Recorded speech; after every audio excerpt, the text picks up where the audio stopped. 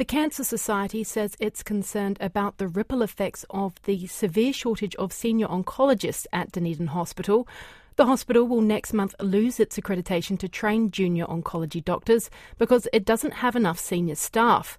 The Radiation Oncology unit is supposed to have 8 specialists, but it's down to just 3, and one of those is leaving in November. For more on this, we're joined by the Cancer Society's Service Delivery Manager, Craig Watson. Kia ora, Craig.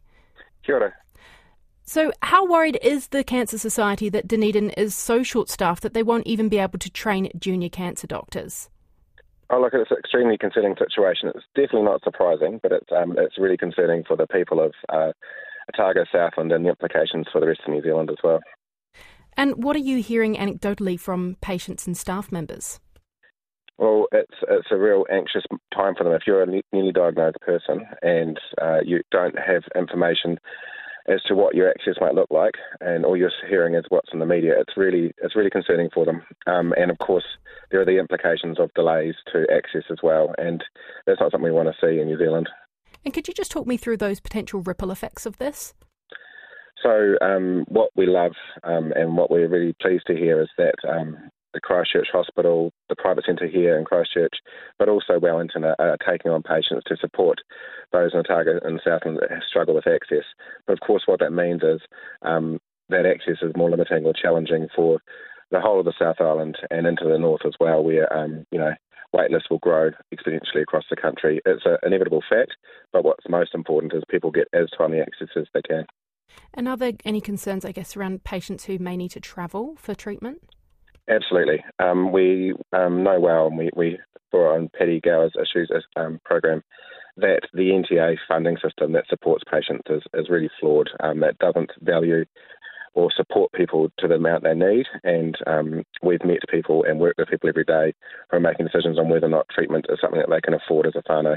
And if you're putting your health at risk because of the financial implications, that's a real concern. And the more people have to travel, the more those risks and implications are there, and the more likely it is people will choose not to have treatment.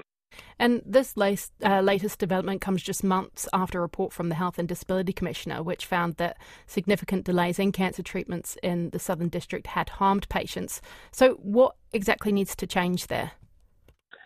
So, and as was said at the time as well, this isn't going to be an overnight fix. This isn't even a 3-month fix. It takes 15 years to train up an oncologist. It takes even longer for them to be a fellow, so that they then in turn can be a trainee to registrars as well. There's long-term implications there. So what we need now, and what we've heard today with the 2 most recent appointments then withdrawing, is we need some really radical ideas. We need to think beyond our artificial walls and think about what a South Island access to cancer service or a New Zealand access to cancer services looks like. Maybe options such as having training based on more than one site. I worked as a radiation therapist in Australia, and certainly a population of the size of Otago Southland wouldn't have a standalone cancer centre, but they did have cancer centres that were part of a hub and spoke or a supportive model over a wider region and area. And so we need to really think beyond brick and mortar and think about what services and access looks like. Absolutely. And, Dunedin's the one in the spotlight around this, but are there concerns about this happening elsewhere in the country?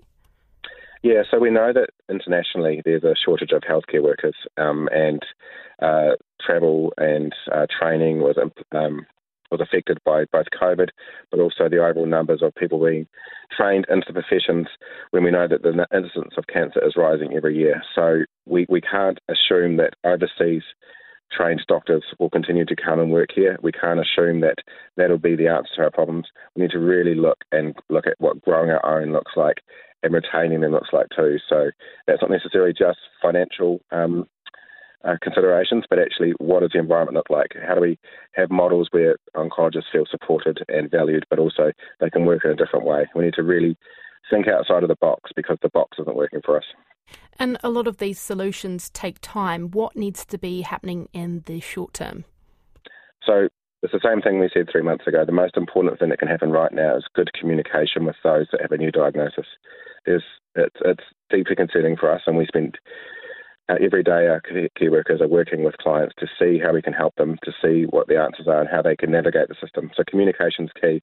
But then the next bit is actually thinking what are some really innovative ways of retaining registrars and training, and not thinking about Dunedin Hospital but thinking about Te Whatu Ora. If we're looking at a single health system for New Zealand, we can't rely on it just being for Otago Southland. Let's look across the motu.